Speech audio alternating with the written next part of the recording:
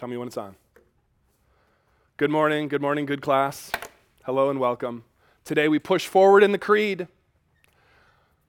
I believe in God, the Father Almighty, creator of heaven and earth. So that's the phrase we're adding today, creator of heaven and earth. Does everyone want to try the creed up to this point with me? I believe in God, the Father Almighty, creator of heaven and earth. In the beginning, God created the heavens and the earth. The Bible begins with this iconic line and this iconic story, the creation of the world in 7 days, and God rests, and it is good. Previously, especially during our first 2 weeks of class, we touched on this story a little bit, and I brought up a couple of the points I will be bringing up today in materials. But because I knew this juicy phrase was coming up in the creed, I thought, hey, let's put off a more robust discussion on this very important theme of creation in the Bible until the great words in the creed appear, creator of heaven and earth. So here we are today. Okay, so I saved it for you. After all, the topic of creation is super fascinating on so many fronts, I think for a lot of us. For 3 reasons. I don't know if these are all the reasons, but here are 3 I thought of. Number 1, it raises issues about whether we read the Bible historically or symbolically or literally or figuratively or in some other way for the creation stories as Christians or in general. Okay. So there's an interpretation question that we'll have a chance to touch on here. When you start reading the book, the Bible, how do you know what genre it is? The Bible has a genre of history presumably in it at points. I mean, I presume that there are swaths of things that are historical reporting and old names and countries and rivers and things like that. But it's a question of genre. Not everything is like that. So how do you know which things are like that and which things are not? Is it obvious? I'll make a suggestion to that. No, it's not been obvious to many, many people, many readers of the Bible. So work has to be done to try to figure this question out. So that would be one reason that I think this is a fascinating topic. Number 2, the topic evokes debates about the role of science for Christians. At least since science was a thing. Science wasn't always a thing. Science is an Enlightenment, scientific revolution kind of invention. After the 1400s, 1500s, 1600s, 1700s, things get on a roll. Late 1800s, you have Charles Darwin's famous theory of evolution, which kind of kicked things into high gear, I think, for a lot of people of faith, because it seemed to be a challenge to certain reading strategies for some people and then not for others, and then on into the 20th century and today. And by the way, the question of science and religion is more than just evolution. It's been a big one for a lot of families and churches and people, but it's also about questions of how we use technology, how attention shapes our mind versus how prayer and other avenues of faith shape our mind. It's also about bioethics, right?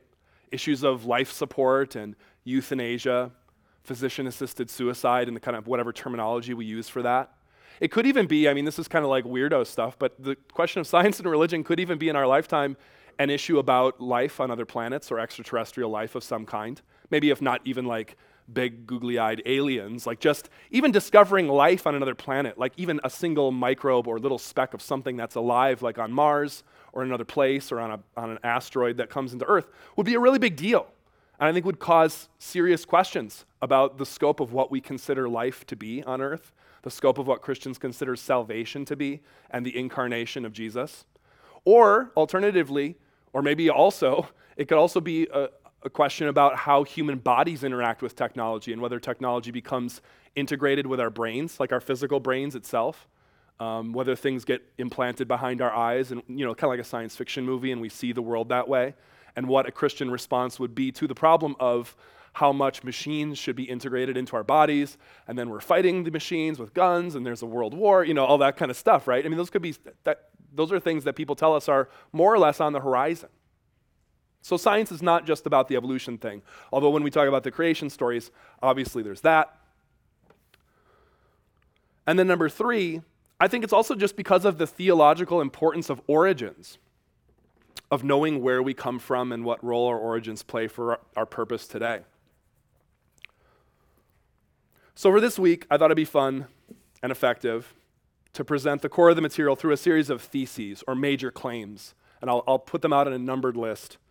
I'll call this list 7 theses on thinking about the creation of the world as a Christian who cares about the Bible.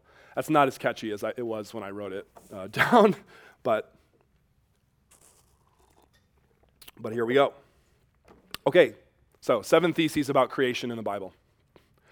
Thesis number 1. These are claims. These claims might actually, by the way, when someone makes claims in kind of the scientific or social scientific way of the lecture in the grand university tradition, the claims are precisely that. They're arguments. There should be evidence for the arguments, and then people evaluate the evidence for the arguments, and then they kind of move forward from there. So these claims or these theses are of that type, just to be clear. Okay. This is not 7 facts about creation in the Bible. It's 7 claims, 7 theses, okay. Thesis number 1, claim number 1. Creation is not primarily about the past. Creation is not primarily about the past in the biblical vision. Rather, it's about the now. Creation's about the now, and furthermore, creation's about the future in the biblical vision. Creation's not primarily about the past in the biblical vision, it's about the now, and it's about the future. In the cultural moment that some of us as Christians find ourselves in, indeed since the aforementioned Charles Darwin's influential science in the 19th century, the issue of creation has exclusively, I think, in the thinking of a lot of people, been about the past. Kind of the how and when and the techniques of creation, big bangs and things like that. How did it happen? We weren't there. We couldn't observe it. Can we observe its after effects? What was it? It's so mysterious. And so the focus gets to be about the past, the past, the past, the past. But I have to tell you something. This is my claim. Okay? It's not exclusively about the past. It's about the now and about the future. Because for this Friday's panel, we're going to be talking with some real live scientists. So excitement, let the excitement build. I'm going to mostly bracket technical questions about the way creation and science and the Bible interact. I'm not a specialist in this area, and I'm looking forward to Friday to having a better conversation about that. But in the biblical vision, here's how the math works out, I think. I'm not a good math person, but I would say, just for fun, just to dole it out, creation is maybe like 33% about the past, and it's like maybe 33% about the now, and it's maybe 33% about the future. In fact, I'll even amend that math as I speak. It sounds not quite right. I'll say 30% about the past. I'm going to say 60%. I'm going to say 50% about the now, and 20%. Does that all add up to 100? Yeah, 30 plus 20 plus 50. 20% about the future, okay? So in other words, in the biblical vision, creation is about life now, okay? What about that 20% though, creation being about the future? Let me do a huge plot spoiler. I'm going to skip way to the end of the Bible. If you have a Bible and you want to look with me, you turn through this whole book that we're moving through. We're only about 1/20th of the way through so far. We're going to have to make up some ground somehow as we go, and we will. I'm going to flip to the very last book. It's a book called Revelation. The book of Revelation ends with a stunning, soaring vision of God's victory over all that is chaotic and sinful and hard and bad in the world. Okay. And I'm going to read from the very last chapter of the last book of the Bible. This is literally how the book ends. Do any of you do this when you read a novel? You flip to the last page and just read a couple sentences? I do that, okay. I'm not seeing any nodding. Perhaps I'm the weirdo. Okay. 22:1. Then the angel showed me, this is a human speaker who wrote the book. The angel showed me the river of the water of life, as clear as crystal, flowing from the throne of God and of the Lamb down the middle of the great street of the city. On each side of the river stood the tree of life, bearing 12 crops of fruit, yielding its fruit every month. And the leaves of the tree are for the healing of the nations. No longer will there be any curse. The throne of God and of the Lamb will be in the city, and his servants will serve him. They will see his face, and his name will be on their foreheads. There will be no more night. They will not need the light of a lamp or the light of the sun, for the Lord God will give them light, and they will reign forever and ever. Look, I am coming soon. Now, this imagery maybe already starts to resonate in your mind. It reminds you of something you've already read, and if you read it again, it would remind you even more. Namely, Genesis chapters 1 through 3, right? This idea of light being mentioned over and over again. What's the first thing that happens in Genesis 1 in the creation story? God says, let there be light, right? So this idea of light and God being a light to people is a callback right away to Genesis 1. This idea of, more obvious things, the tree of life, back from Genesis chapter 2, that's in the middle of the garden, and that God hides from the people eventually in chapter 3 when they go astray. The idea that the leaves and the fruit are being mentioned. There's a constant reference to trees bearing fruit and so on. And the idea of a curse being repealed, the idea that there being no more sin or death or darkness.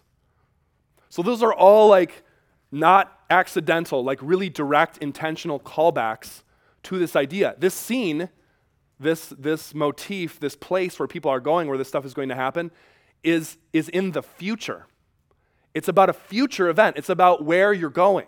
This is why one of our panelists earlier, I think was in week 2 maybe, might have been in the first week of the course, I can't actually remember, had said something like, look, this was this idea of the happy accident in Genesis chapter 3, the idea like, well, yes, Adam and Eve did a wrong thing, they shouldn't have done it, but they paved the way for us to see something even better. We're not trying as Christians. Christians are not trying to just like excavate back to the Garden of Eden. I always find this kind of odd, and this is just my personal take on it spiritually, when people are like, I wonder where the Garden of Eden is. Could we go there? Is it in like ancient Iraq or Israel? Like it could be like an Indiana Jones thing and you burst through a wall and then there it is, It strikes me, it's fun, but it's also kind of infantile because it's not about going back there. You're not going back there. It's about a future state with Jesus. And that Jesus there, what the New Testament will call the second Adam, a little echo here to be a spoiler, is actually better than the first Adam. You don't want to be Adam and Eve. You want to be you going toward Jesus in a place like this, right? So creation in that vision is very much about the future. It's not trying to excavate backwards to the past. It's history with a purpose, with an arrow leading in a direction toward another thing. Maybe this seems obvious, I don't know, but I think it's revolutionary because we miss this focus on the future and we miss the imagery then as we read about creation stories, how it's not just about the past, it's also about the now, it's also about the future. A corollary to this, by the way, I might mention, in the book of Genesis, when we read all these like genealogies, did you remember reading genealogies of names of people? Super boring for a lot of contemporary readers. But those genealogies too, they function the same way. They're not about the past, like alone, just where people came from. They're also about who you are now, who you are now. I mean, why are people obsessed with this, like, what are these companies like 23andMe or the things where you spit in the tube and you get to see your DNA and then they tell you kind of like where little bits of your DNA are from in the world and whether you have this ancestry or that? Are people interested in that because they just want to know whom their great-great-great-great-great-great-grandmother was, or if they have any, of this nation or this type of person in their blood? Maybe there's a little bit of just like antiquarian interest in that. I think a lot of the interest, for me at least, I think for a lot of people, it's about me now. It's about trying to find meaning in the now. It's about trying to tell my children this is where we came from and this is who we are going forward. So too, genealogies in the Bible are not just about the past. They're not just like, here we have a good roll call of who the people's names are. Super boring, okay? It's about who people became. So there are little bits of this. So for example, I'll just turn to one of these just to illuminate it a little bit in Genesis chapters 5 and 10 are really where these genealogies are. I'll go to Genesis 10 because that has the more juicy examples, okay? There are some groups that are the sons of Shem, which is one of Noah's sons. They are the Shemites or the Semites, the Semitic peoples. This is where Israel will come from. But then there are other branches, okay? And in particular, there's a branch of the sons of Ham, And there was this very odd event, which I think some people wanted to talk about at the end of Genesis 9, where Noah's sons see him naked, and then there's like some kind of awkwardness and shame. And that's Ham who sees him naked. And then Ham has a son named Canaan. And then Canaan is cursed because of this incident. It's very weird. But when we look at the lineage of Ham, this is in Genesis 10:6, the sons of Ham, Cush, Egypt, Put, and Canaan. And then later when we see the sons of Cush, Nimrod, Akkad, Nineveh, and then Egypt, and then Canaan was the father of Sidon, the Hittites, the Jebusites, the Amorites, Girgashites, Hivites, Arkites, Sinites, Arvadites, Zemarites, Hamathites, Gerar, Gaza, Sodom, and Gomorrah. Now, if any of those names ring a bell to you, it's because it's a roll call of the enemies of Israel in the Bible are said to be the descendants of this shamed, degraded son of Noah. So what is this genealogy about? Is it just about where people were in the past? No, it's about a contemporary reality for Israel about their enemies, right? These people are placed or are read back into a primal moment of shame and degradation. It's about the now, okay? So I think this claim about creation being about the now and about the future is a deeply biblical concept. It's not something I'm just making up in the moment, okay? Thesis number 2. The Bible's creation stories were originally written in an ancient world for ancient people. Thesis number 2. The Bible's creation stories were originally written in an ancient world for ancient people. And the implication would be that they're written with ancient imagery.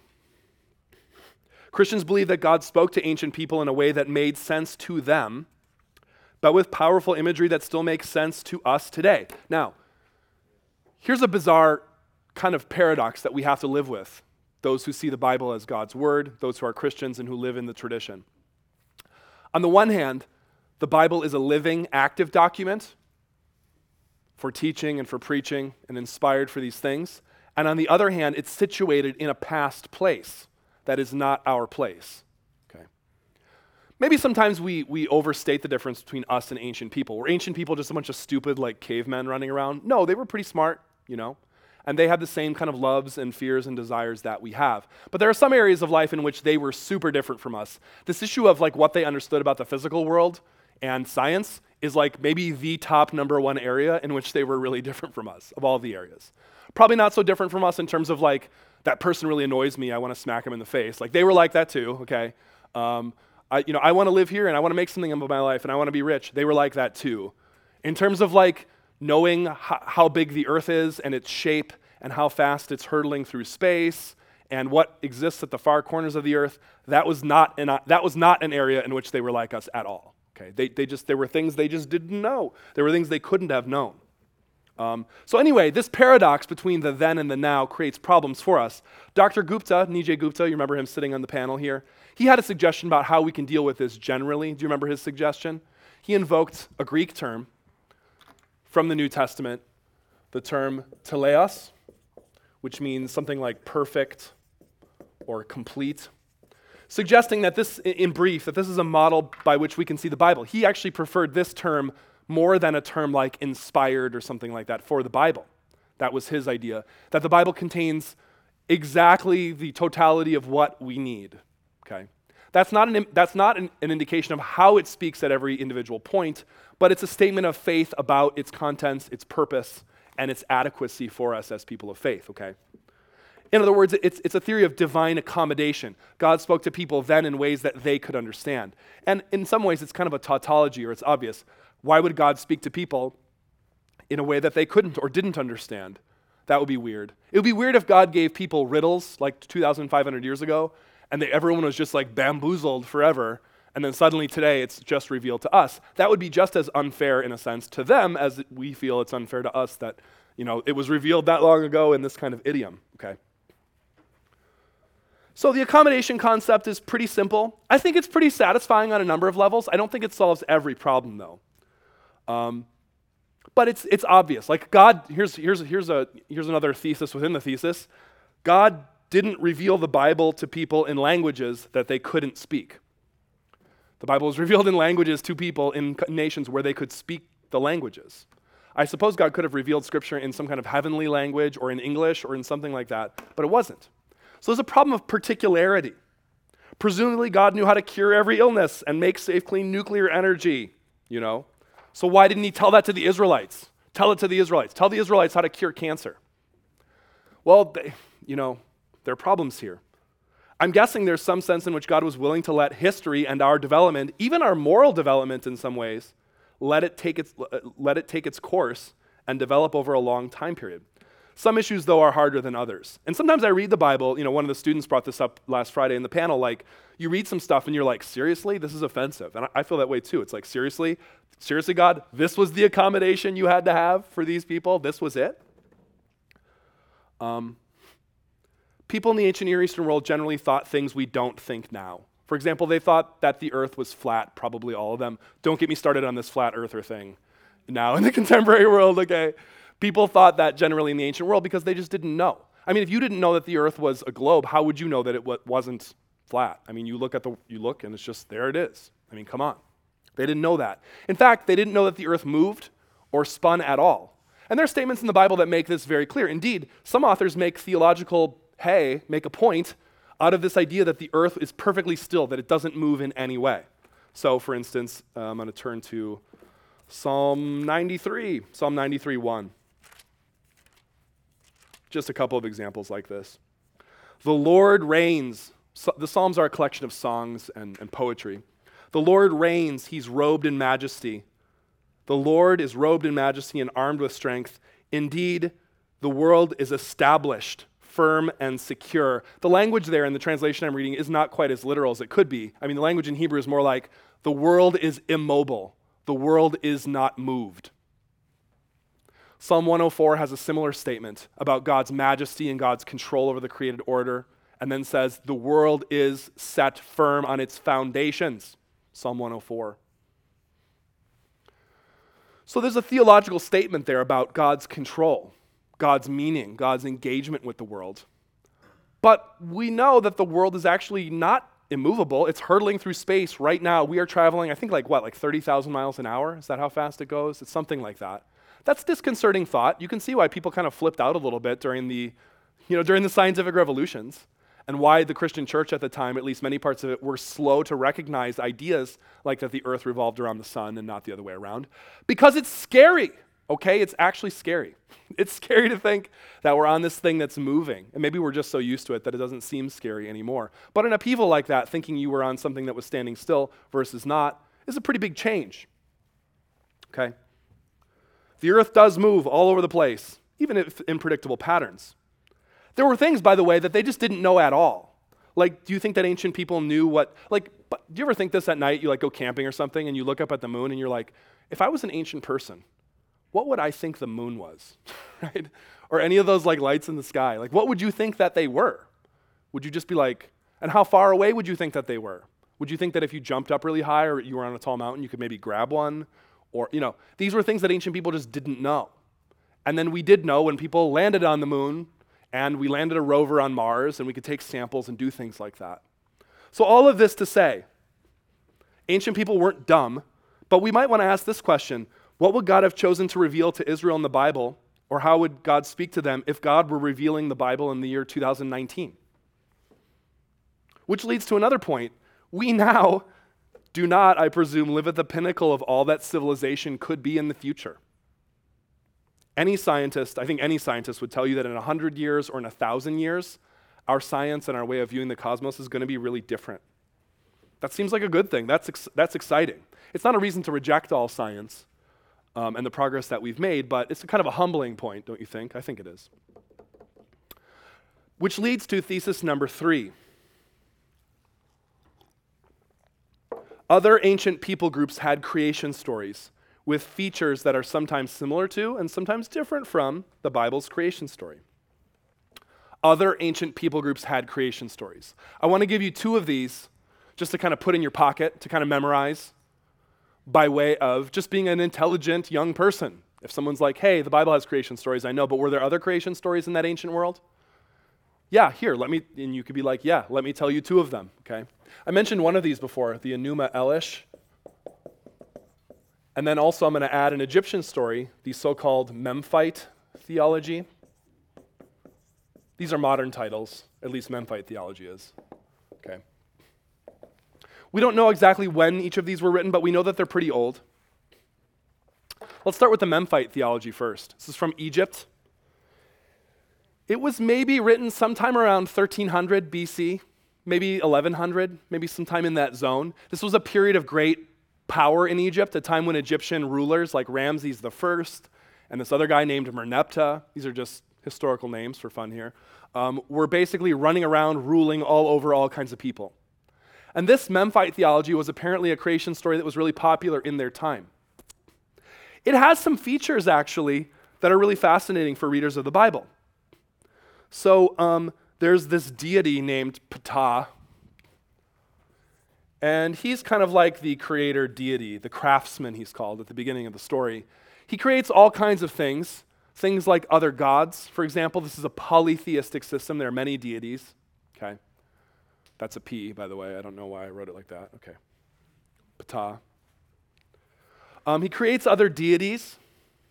He creates all gods, all thoughts, all possibilities. He creates, his method of creation, by the way, is by speech. He creates by speaking. He creates male and female at one point early in the story. And he rests, he has a rest after creation is done. Now, quick review, are there any features here that you can hear that are different from the Bible story? How about polytheism, the creation of many different deities, gods creating other gods? And there's a lot of stuff that I think if you read the Memphite theology, and you can, if you just Google it, you can find it online, would sound very foreign to our ears now, because it wasn't written for us, it was written for them. But there are other things that we can hear echoes of, right? Like this idea of a rest after creation, the male-female, although the male-female thing is pretty generic, we just see that kind of in the created order for animals for the most part. But also the idea of creation by speech, but he doesn't just create by speech, he also creates by thinking some things. Okay.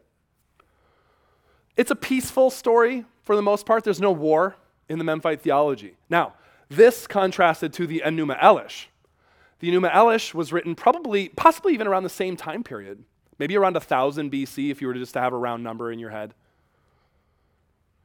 The Enuma Elish is very violent.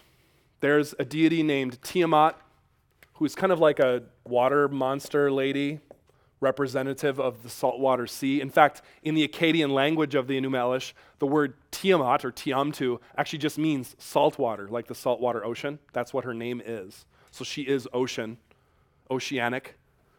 And she has a fight against this guy named Marduk, who's sort of a hip young god with a bow and arrow, prancing around saying, I will defeat all that is evil, I will restore order to the cosmos. He does defeat her, and it's super gruesome. It's a gross story. He kind of stabs her with an arrow, and then he splits her guts open, and then he takes her carcass and cuts it apart and kind of takes half of her body and crafts out of it a kind of a sky. And then he takes the other half of her body and he kind of lays it down, and he makes this the earth. So you have the creation of earth and sky, kind of like a globe. I mean, this structure right here that I'm drawing on the board, something kind of like the cross-section of a snow globe, is the basic ancient cosmology. This is basically how ancient people thought the world was shaped, kind of like a snow globe. It had a basically flat surface. It has pillars maybe on the side. There's a lot of this pillar language in the Bible, by the way, the idea that there are these pillars on the edge of the earth. And then there's a solid kind of layer. The book of Genesis calls this the rakia, a kind of solid dome-like thing, and that's the world. So you can see how the Enuma Elish has taken a basic cosmology of a world shape and made it very kind of personal and bloody and gory in terms of the shape of the body of this defeated goddess. People are created later in this story, kind of as an afterthought and a punishment against Tiamat to become slaves, to work and do things that the gods don't want to do. This story seems to have less in common with Genesis chapter 1, for example, a lot less in common. This idea of violence, Genesis 1 seems almost crafted as an antithetical kind of statement to violence and to the very idea that creation would take a lot of effort for God. So if you read a story like the Enuma Elish, it's really long too. I summarized it really briefly here, but it's actually kind of long. It would take you a while to read it if you were just to sit down and read it. And creation is the result of a struggle. If you read Genesis 1, you could read Genesis 1 in 3 minutes. God does confront something in Genesis 1, some kind of saltwater ocean body that's called, in Hebrew, tahom.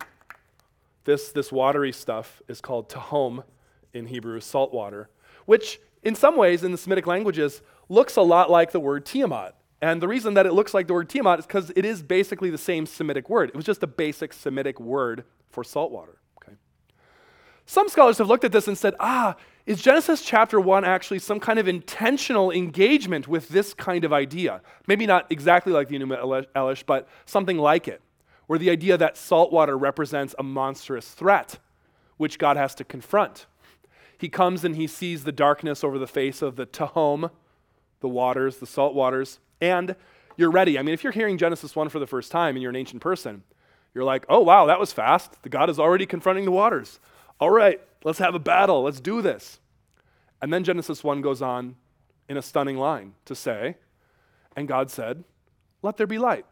In Hebrew, it's like one word, it's just one quick little phrase in Hebrew, Yehi or. Why don't you say it? I'll say it, then you say it. Yehi or. Let there be light. And then the narrator says, Vaihi or. Vaihi or. And there was light.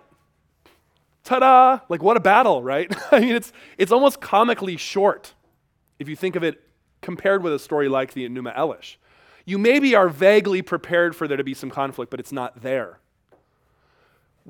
You might not think of reading Genesis 1 as satire or as polemical, as speech that's meant to kind of like be a kind of clapback against another group's creation story. But Genesis 1 might be read at least partially in this way.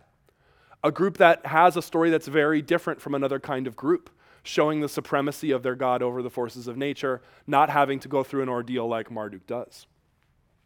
So these stories existed. Some of them are really different. Some of them have elements that are the same. It's not as though Genesis 1 comes out of a complete void and just interacts with no other creation story or idea that existed during its time. It's not true. I mean, we can see some of these kinds of things. Rest after creation, the male and female, creation by speech. And then who knows, maybe this kind of like faint echo of the creation battle story subverted in Genesis chapter 1. Thesis number 4, creation stories are often about things other than creation, just considered on its own right. I'll be very fast with this one. The Enuma Elish, for example, was not just about creation in the abstract, but rather was about the deity Marduk and the city of Babylon becoming preeminent at a particular point in Mesopotamia's history. So around the year maybe 1800 BC, maybe the year 1300, scholars will debate this forever. This new story became kind of like the official story of Babylon's primary deity, Marduk, coming to divine rule over the cosmos, which corresponds to a human ruler, maybe someone like Hammurabi or Nebuchadnezzar I. You don't need to memorize these names, okay? I'm just showing off. Becoming a kind of corollary to that ruler taking power. So do you see how that happens? The deity does it on the cosmic level, the human does it on the human level, they go together. In the Egyptian story, this time period in which the Memphite theology became popular was one where Egyptian rulers were struggling to make their nation a unified singular place. So what better way to do it than to have a creation story that can kind of galvanize people around the cosmic origins of the land? Raises fascinating questions which we can't address today. Maybe we can kick them on Friday. Did the Bible story have a kind of political or real world historical origin? At what time did people begin telling Genesis 1 the way that they did? How did Genesis 1 even get into writing, by the way? And when was it put down by whom? These are fascinating questions that are a little bit beyond us right now, but I raise them because these creation stories often have themes that are other than just abstract creation. Okay. Thesis number 5. The Bible has multiple creation stories. I've saved this stunner for near the end, okay? The Bible actually has multiple creation stories. Genesis 1 is just the first of many, I would go so far as to say dozens or hundreds of creation moments. Genesis 1 could be the most important for us. It's certainly the most iconic. It certainly does occur first. But, you know, it's like that old debate from second grade. Is first the worst or is first the best, right? Like, which one is it, okay? It's hard to say. It's hard to say just because it's first that it's somehow the best or the only one. It's not. What are these other stories? Oh gosh, I wish we had so much time. They're all over the place. I'll give you a clue. The book of Psalms and the book of Job, these are two books that we'll study a little bit later in the course. Psalms and Job actually have more creation imagery in them alone than all of the rest of the Bible combined. Certainly way more than Genesis. Psalms is just full of creation imagery. If you love creation, read the Psalms. It's everywhere. The book of Job is full of creation imagery. Why? What is the book of Job? We'll get to that later. I'm just telling you that it's there, okay? The prophet Isaiah is full of creation imagery, especially after chapter 40. What about these other stories? Are they different from Genesis 1 or are they similar to it? Both. Some stories, like the one you'd find in Psalm 104, is very Genesis 1-like. It's very calm. It's very peaceful. God lays it out. It's not identical to Genesis 1, but it's congruent with it. However, let me read you a little bit of a creation story that's not like Genesis 1 at all. It occurs in Psalm 74. "Oh God," the psalmist says, the speaker, "why have you rejected us?" This author is speaking from a place of pain, from a current reality which for him was not good. We'll get to that, what that reality is later in the course. But for now, it's a reality in which the Israelites do get their land. Remember the covenant landing, kids? They get it, but it goes very badly. Warning, foreshadowing, it goes badly, okay? And this is the speaker speaking from a perspective after it's gone badly. "We are given no signs from God," this is verse 9. "No prophets are left, and none of us knows how long this will be. How long will the enemy mock you, God? Will the foe revile your name forever? Why do you hold back your hand, your right hand? Take it from the folds of your garment and destroy them. This guy's getting passionate here, okay? But God, my King, is from long ago. He brings salvation on the earth. It was you, O God, who split open the sea by your power. You broke the heads of the monster in the waters. It was you who crushed the heads of Leviathan and gave it as food to the creatures of the desert. It was you who opened up springs and streams and dried up the ever-flowing rivers. The day is yours and also the night. You established the sun and the moon. It was you who set all the boundaries of the earth. You made both summer and winter. Now, do you hear the language there at the end about establishing sun, moon, summer, winter, boundaries of the earth? It's kind of like this kind of stuff. It's very creation-y, right? But wait a minute. What was the role of that creation vis-a-vis some of that other language at the start? It sounded a little bit violent. Sounded like some monster heads were being crushed, right? Sounded like some leviathans were getting beat up. It sounds like rivers were being like dried up, like as though a giant fire came and licked up a river or something like that. Sounds like the sea was being defeated. It sounds in a lot of ways more like this story, more like the Enuma Elish than it does like Genesis 1. This is, I presume, from the Psalms and also from the book of Job, chapter 26, also from Isaiah, chapter 27 and 51, and from about 10 other places in the Bible where this same kind of imagery appears, that this was a legitimate creation motif in ancient Israel. It was a story that could be used and was meaningful at particular times for particular people. So the Bible doesn't just have one creation story. If you love creation, don't worry, it's all over the place, and you get even some creation imagery that's really different from Genesis 1. And allows a different peek at this. Not only that, the Bible has some bizarre, like secret creation stories for the truly discerning. Proverbs 8, for example, has creation imagery all over it and speaks of a secret creation of wisdom at the foundation of the world. And then, even in the New Testament, the book of John, chapter 1, has yet another little secret creation story in it, namely the idea that something that's called the word or the logos became flesh, and that in the beginning was this logos, and and there's all this like bizarre philosophical language about creation. So not just Genesis 1. Thesis number 6 and thesis number 7. Oh my gosh, these are so good. I'm going to give these to you, and then we're going to roll right into our reaction paper. And then we're going to continue talking about them on Friday. I think that's the best way to do this, okay? So thesis number 6, just briefly. From as early as we can get back into the history of Christian thought, there was a debate about whether to interpret Genesis 1 literally or figuratively.